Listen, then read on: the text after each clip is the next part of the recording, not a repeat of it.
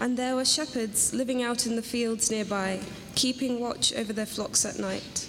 An angel of the Lord appeared to them, and the glory of the Lord shone around them, and they were terrified.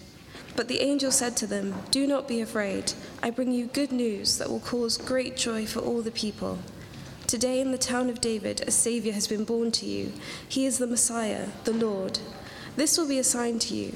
You will find a baby wrapped in cloths and lying in a manger." Suddenly, a great company of the heavenly host appeared with the angel, praising God and saying, "Glory to God in the highest heaven, and on earth peace to those on whom his favor rests." When the angels had left them and gone to heaven, the shepherds said to one another, "Let's go to Bethlehem and see this thing that has happened, which the Lord has told us about." So they hurried off and found Mary and Joseph and the baby who was lying in the manger. When they had seen him, they spread the word concerning what had been told to them about this child, and all who heard it were amazed at what the shepherds said to them. But Mary treasured up all these things and pondered them in her heart. The shepherds returned, glorifying and praising God for all the things they had seen, which were just as they had been told. Thank you. I wonder what you think Christmas is really all about. We have a few children in our house. I think some of them believe Christmas is really all about getting presents and eating as much chocolate before lunchtime as they can. For many people, Christmas is a time for warm, homely, fuzzy feelings. It's a time to wrap up warm, put your feet up, have a cup of good cheer, and think nice thoughts about the world. Perhaps for some of you, it's the time to wear a jumper that you wouldn't be seen dead in during the rest of the year. Some of you have come with that jumper on today. Now, it has become a sentimental season, and for many people, it has almost no connection to Jesus Christ. To avoid offense, some have tried to strip Christ out of Christmas altogether, and so we have cards that say, "Happy Holidays." But what is Christmas really about at its heart? We can easily miss the point. We can sleepwalk through Christmas and emerge blinking in the new year, not sure what it was all really for. But that would be a big mistake. Because according to the Bible, what happened at the first Christmas was something that actually changed the world. It changed the world. And it can change our world too if we understand its message. Let me tell you a true story. It's about a man called Ronald Wayne. Can you put your hand up if you've heard of Ronald Wayne? No one's heard of him. Okay. Ronald Wayne was a businessman. He lived in America. He was invited by two young entrepreneurs to join their new computer business, which they were starting in someone's garage. The deal was that if Ronald Wayne put in $800 to the business, he would own 10% of the company, and he would have a say in how it was run. And these young guys said that they had a product that would change the world, and they were really persuasive. So Ronald Wayne put in his money and joined the company as the third partner. But after about 12 days, he got cold feet. He was put off by the risks. He couldn't see the potential. So he asked them for his money back. And the two young entrepreneurs sold him his shares back for $800. That was in 1976. The young guys were called Steve Jobs and Steve Wozniak. Their company was called Apple Computing. Ronald Wayne actually drew the first logo. And by 2018, Wayne's share would have been worth over $95 billion. Billion. Imagine that you were given a life-changing opportunity, but you thought it was too good to be true, and so you missed out. Imagine. You were given a life-giving opportunity, some amazing news. You thought it was too good to be true, and so you missed out. And this is what Christmas is all about, actually. A life-changing opportunity is here. The arrival of Jesus Christ in our world changes everything. And for those who aren't put off by the risks, for those who can grasp the potential, it is the best news ever. Now, we see this in the famous passage about the shepherds. Shalapi just read it for us. I'm just going to make two very brief points today. I want us to reflect on the shepherd's fear and reflect on the shepherd's joy. Fear and joy. Firstly, the shepherds' fear. Why do I say fear? Here's what the text says. Here are these shepherds. They're camping out in the fields. They would live out there with their sheep as they did, protecting them, feeding them, minding their own business. And then suddenly an angel of God appears to them, and the glory of the Lord, it says, shone around them. Glory is the brightness and the overwhelming weightiness of the presence of God. And what is their reaction? Do you know, the Bible says they were absolutely terrified. Verse 9 of this passage uses the most intense language to describe the reaction of these shepherds to God's glory. It literally says they feared a great fear. They feared a great fear. In fact, it uses a Greek word that you all know. You probably didn't know it was Greek. It's the word mega. It literally says they feared a mega fear. They're absolutely scared out of their wits. Have you ever been really scared? Some years ago, many years ago, in fact, before I knew her, the woman who is now my wife broke up with her boyfriend, thankfully. She decided to do two things. She was going to get a new haircut and jump out of an aeroplane with a parachute. Now, 3 other people were on this trip. They all went through the training at the parachute center. And these other 3 were big, self-confident men. And on the ground, they were full of swagger and boasting about how much fun it was on the ground. But then the plane went up, and all 4 of them are sitting there with their parachutes on. And eventually they get to the right altitudes, many thousands of feet above the earth. And the instructor opened the door of the plane, and they looked out. And now they saw what was really there. And the instructor said, "Who's going first?" All of them were full of a great fear. But my wife was the one that jumped out. I think they're supposed to shout 1,000, 2,000, 3,000. She shouted something else. I don't know what it was. Scared, out of their wits. Now, this is the same, by the way, in all the other famous Christmas passages, any of those stories you've heard. When God comes into our world, people don't react with warm, cozy, sentimental feelings. Because God, it turns out, is not like a puppy. When an angel appeared to an unmarried teenager called Mary, he told her she would fall pregnant without the involvement of a man, the only time in history this has happened, without being married. Now, in conservative Jewish culture of the first century, this is social suicide, absolute disgrace. There is nothing sentimental about it. How did Mary feel about the news? Scared. What about the Magi, the wise men? Remember them? These were guys, probably Persian, probably from what we think of as Iran.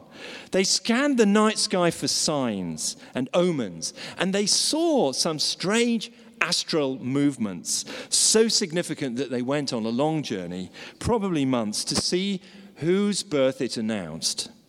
And when they arrived in Jerusalem, the capital, everyone was alarmed. A great disturbance. King Herod was paranoid, viewed the baby's birth as a threat to his power base. So he sent people to kill all the children in Bethlehem and the surrounding area, age 2 or under.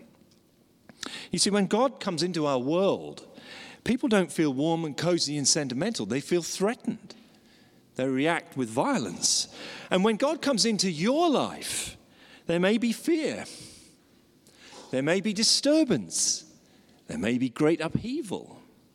So we have these shepherds keeping watch over their flocks. They're quite happy, actually, in the dark, just getting on with life, business as usual. And suddenly his angel appears with a message that will change their lives forever. Now, we may think of angels as cute, quaint pieces of fiction like elves and talking reindeer. But the word angel in the Bible also means messenger. They are messengers, and the Bible talks about angels as spiritual beings who bring a message from another realm. They come from the presence of God and bring a message to earth. They're God's ambassadors, you might say. And so even they are awe-inspiring. And the shepherds were terrified. You know, you and I are just like those shepherds. We're quite happy in our own way, just getting on with life without interference from God. Thank you very much. But when God shows up in our lives, we are afraid. When God's truth shines into your life, into some of the dark corners, you get scared too. Scared of being exposed. Maybe scared of being embarrassed. Scared of being wrong. If I've been wrong all these years, wow. Scared, perhaps, of losing control. Scared of shame. When God shows up in your life, you fear. Blaise Pascal was a brilliant French philosopher and mathematician, lived in the first half of the 17th century. He was an atheist. But Pascal converted to Christianity in adult life. And he wrote these words: "Men despise religion. Men despise religion. They hate it and are afraid it may be true." Is that you? You hate it, but you're afraid it may be true. Well, what are you afraid of today? Are you afraid of what it might mean if you became a Christian, one of those super keen ones? Have you ever thought about it? Are you afraid of what might happen if Jesus Christ really took hold of the steering wheel of your life? What might happen? Rosaria Champagne Butterfield was a professor of English at a major American university. Jesus Christ arrived in her life gradually, and she writes these words: "Although grateful, I did not perceive conversion to be a blessing. It was a train wreck. When I became a Christian, I had to change everything: my life, my friends, my writing, my teaching, my advising, my clothes, my speech, my thoughts. Conversion put me in a complicated and comprehensive chaos."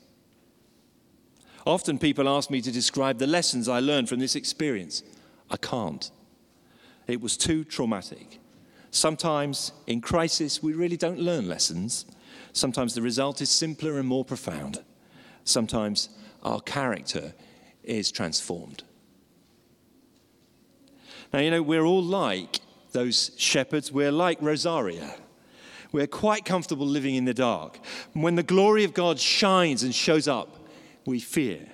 The light of God's truth exposes who we really are, what we've been trying not to be all these years. We don't like it, but we can't escape it. And maybe you're in that position today. And if so, I am so glad you are here. Because the angel says some of the most beautiful words that the world has ever heard. He said them to those shepherds, and he says them to you. You ready for them? Do not be afraid. Do not be afraid. And so the second point is this: the shepherd's joy. We move from fear to joy. Although they feared a great fear, they became full of joy. So full of joy that they ran down the hill to Bethlehem to see what was happening, and they found it to be true. And then they ran and just told everyone that they could see about this thing they'd found, and they returned eventually back to their flocks, full of joy, happy, delighted. Now, why were these guys so joyful?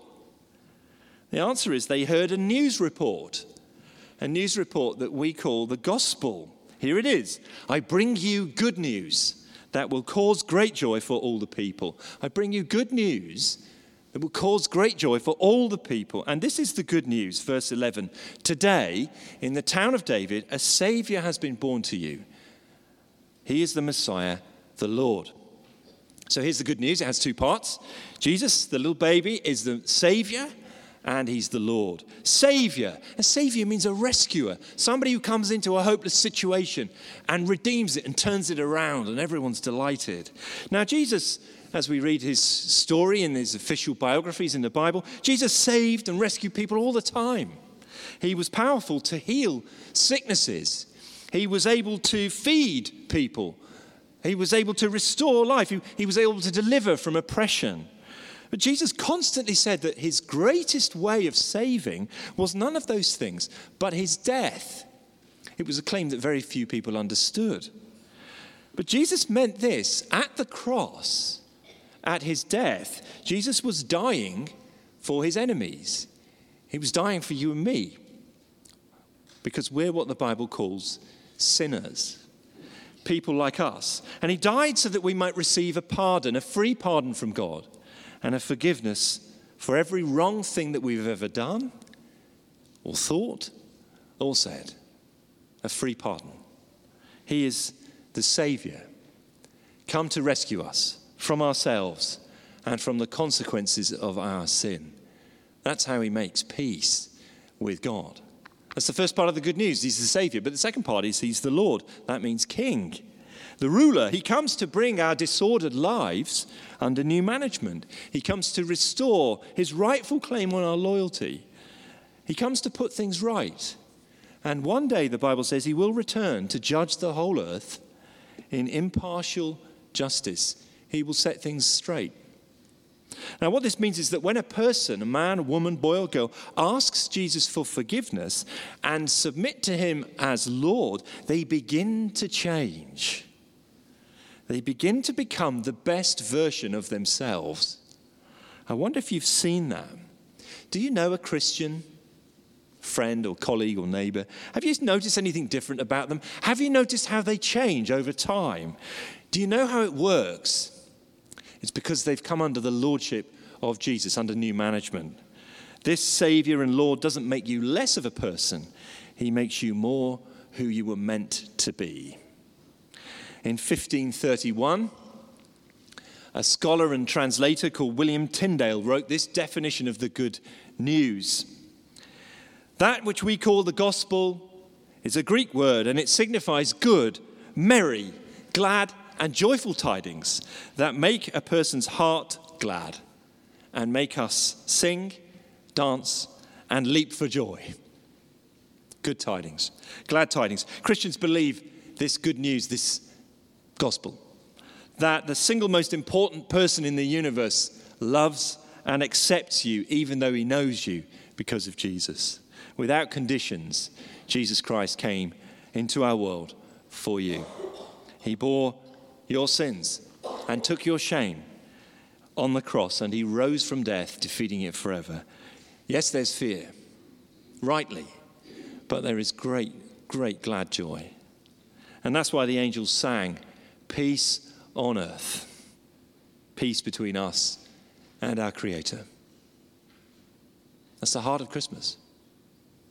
So what happens next? About a year ago, almost exactly a year ago, two women came into this church meeting, a carol service, and they were atheists. They'd been atheists for some years. They were convinced, intelligent people who concluded there was no God. And yet, something had started happening in their lives. There'd been some difficulty, some trouble, and they'd reached out, and one day they thought, well, we might as well try it, we'll pray. So they prayed, and things changed, and they began a journey. They started seeking. And they came into this very carol service a year ago, and they started to meet God, and they discovered Jesus. And I asked them if I could tell you that story this morning, and they said, of course you can, because this year has been such a great blessing to us. Their lives have changed for good. I wonder if that could be you. So let me give you an invitation. On the back of your service sheet is a little feedback form. We'd love to hear your thoughts on this service. But in the middle, there's a question or a statement. I'd like to find out more about attending a course introducing Christianity, or joining a midweek home group, or regular Sunday church services. If you're brave enough to tick one of those boxes, we would love to hear from you and welcome you to find out more and to go on this journey which the shepherds went on to find the one who brought peace on earth. Let me just pray, and then we'll sing our last carol. Let's pray. Lord Jesus, you came into our world in the most humble way. You became one of us. You became even a baby, and not a famous baby born in a palace, but born in humility, in obscurity, in a stable. You did all of this, and all your life was spent for us. And so we pray today, accept our worship, our thanks, and draw some more of us here today to know you, because to know you is to have life eternal. Amen. Thank you.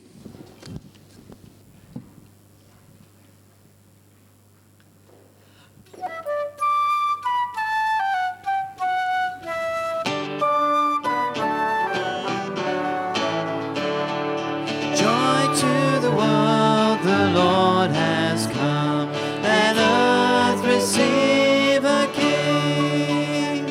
Let every heart prepare him room. And heaven and nature sing, and heaven and nature sing, and heaven and nature sing. Joy to the earth, the Savior reigns. The free the souls employ, while fields and streams, rocks, hills and plains, repeat the sounding joy, repeat the sounding joy, repeat the sounding joy. No more let sins and sorrows grow, or thorns infest the ground. He comes to make his blessings flow, far as the curse is found, far as the curse is found, far as the curse is found. He rules the world with truth and grace, and makes the nations prove the glories of his righteousness, and wonders of his love, and wonders of his love, and wonders of his love. Joy to the world, the Lord has come. Fantastic. Please do sit again for the last time. And just before we close, let me mention 4 quick things. If you'd like to connect to Grace Church, we have this thing called the Connect area. You can see the banner over here. Just come down there. A few of us will be there. We'd love to meet you, get to know you. There are some free books and resources to learn more about Christmas and the Christian faith, which are on that table. So have a look and help yourselves. Now, this year we are collecting donations, financial donations for the Compassion Food Bank in Moss Side. The Compassion Food Bank feeds some of the poorest people in the city, and 100% of what is given in that gold post box will go directly to Compassion Food Bank. Chris and Maureen, some members of the church, are actually going to arrange hampers to give to people. So please be generous in this season, and let's bless those people who use the food bank. We'd love to know what you thought of the carol service. As I mentioned, do take a moment to fill in that form and then pop that in the gold post box as well. And finally, the next 2 weeks we are not meeting here. So please note, the school is closed for 2 weeks. Grace Church will be meeting at Whalley Range Methodist Church at 3:30 in the afternoon. So the next 2 weeks, Whalley Range Methodist at 3:30. We're on tour.